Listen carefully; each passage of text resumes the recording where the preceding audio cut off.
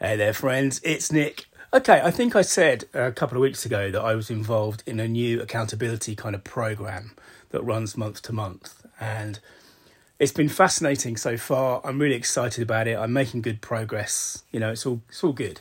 But one of the things that really surprised me when we sat down at the start of the month to set out our goals, our targets for month one of the things that came up was this idea of the pre-mortem.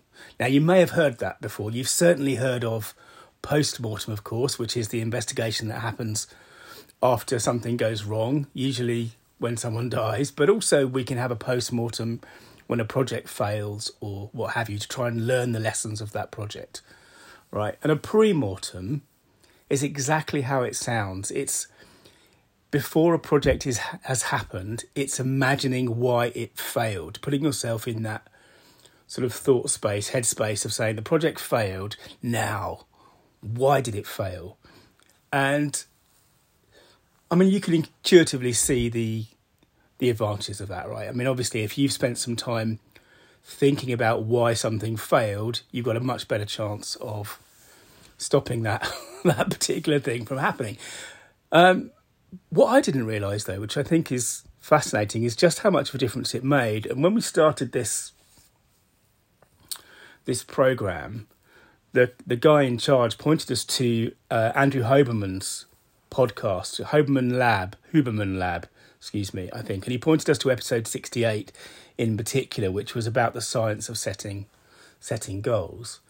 And just after the hour mark in that podcast, Huberman is talking about research done by a couple of labs. And he says, I've got a quote here, there's a near doubling of reaching one's goals if you focus routinely on foreshadowing failure. Now, foreshadowing is a bit of a flowery word, but just means thinking about it before it happens. Yeah, and I've talked about, as an aside, foreshadowing in storytelling. Certainly I did a lot of it in the novels, but we can also do it in our writing, and it's when we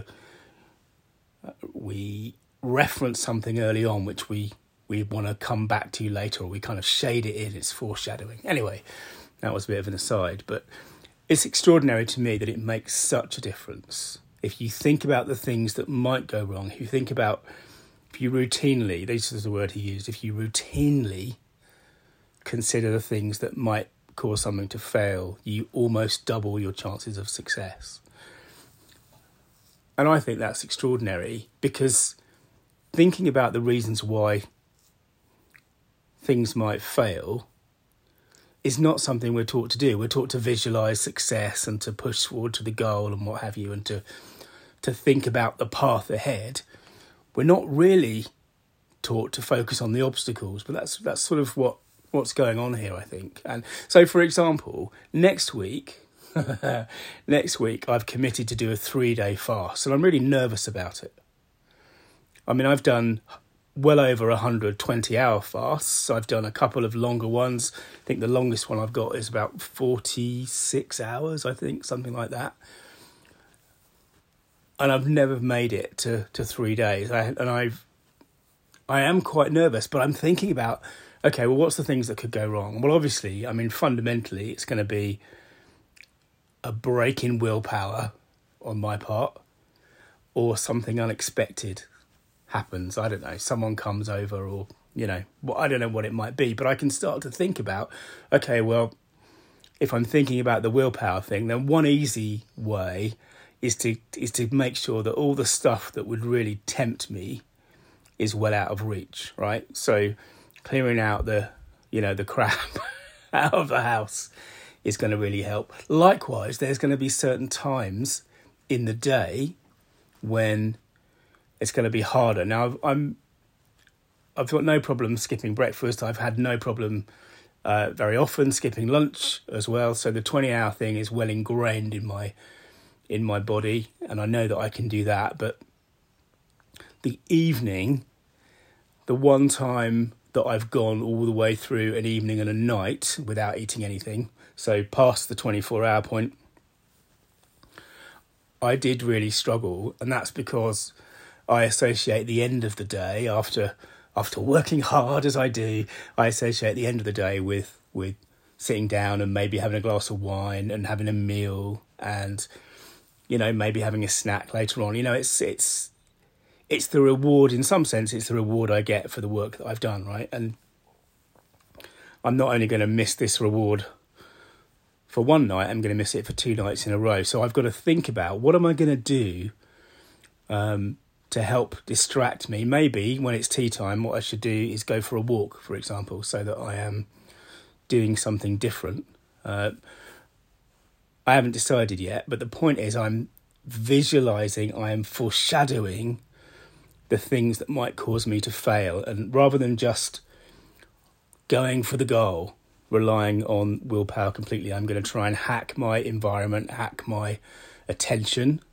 I'm downloading a new PlayStation game, and if you're a long-time listener, or even a short-time listener really, you'll know that I'm massively into games, and maybe that is an alternative way for me to get a dopamine hit if and when I need one to help get me through. And I've also done things like, for example, announcing that I'm going to do this on the podcast, because part of it is telling people who I respect that I'm going to do this thing, because that will make it harder for me to kind of cave. If no one knew about it, of course, I'm more likely to find some kind of reason why this week isn't the best week, or today's been a bit stressful, it'll be better to try it next week. But no, I've announced it. I've emailed my friends about it. My mate James over in America, who is a veteran, hi James, who's a veteran faster, has reminded me helpfully that no one ever died from doing a fast. So I don't think that's going to happen, but I do think I'm going to be a bit grumpy and uncomfortable. And what I've got to do is think about the ways in which I can make that better and reduce the opportunities for for failure. So the pre-mortem is on, and I think whatever you're doing, whatever business you're in, as Huberman says, if we can build this kind of thinking routinely into our planning, we are much more likely, almost twice as likely, to get to all these goals that we're setting ourselves. Anyway, this turned into a long podcast. Thanks for listening. Remember that your story means business, and if you want to know more about what I know, search online for story.business. Bye now.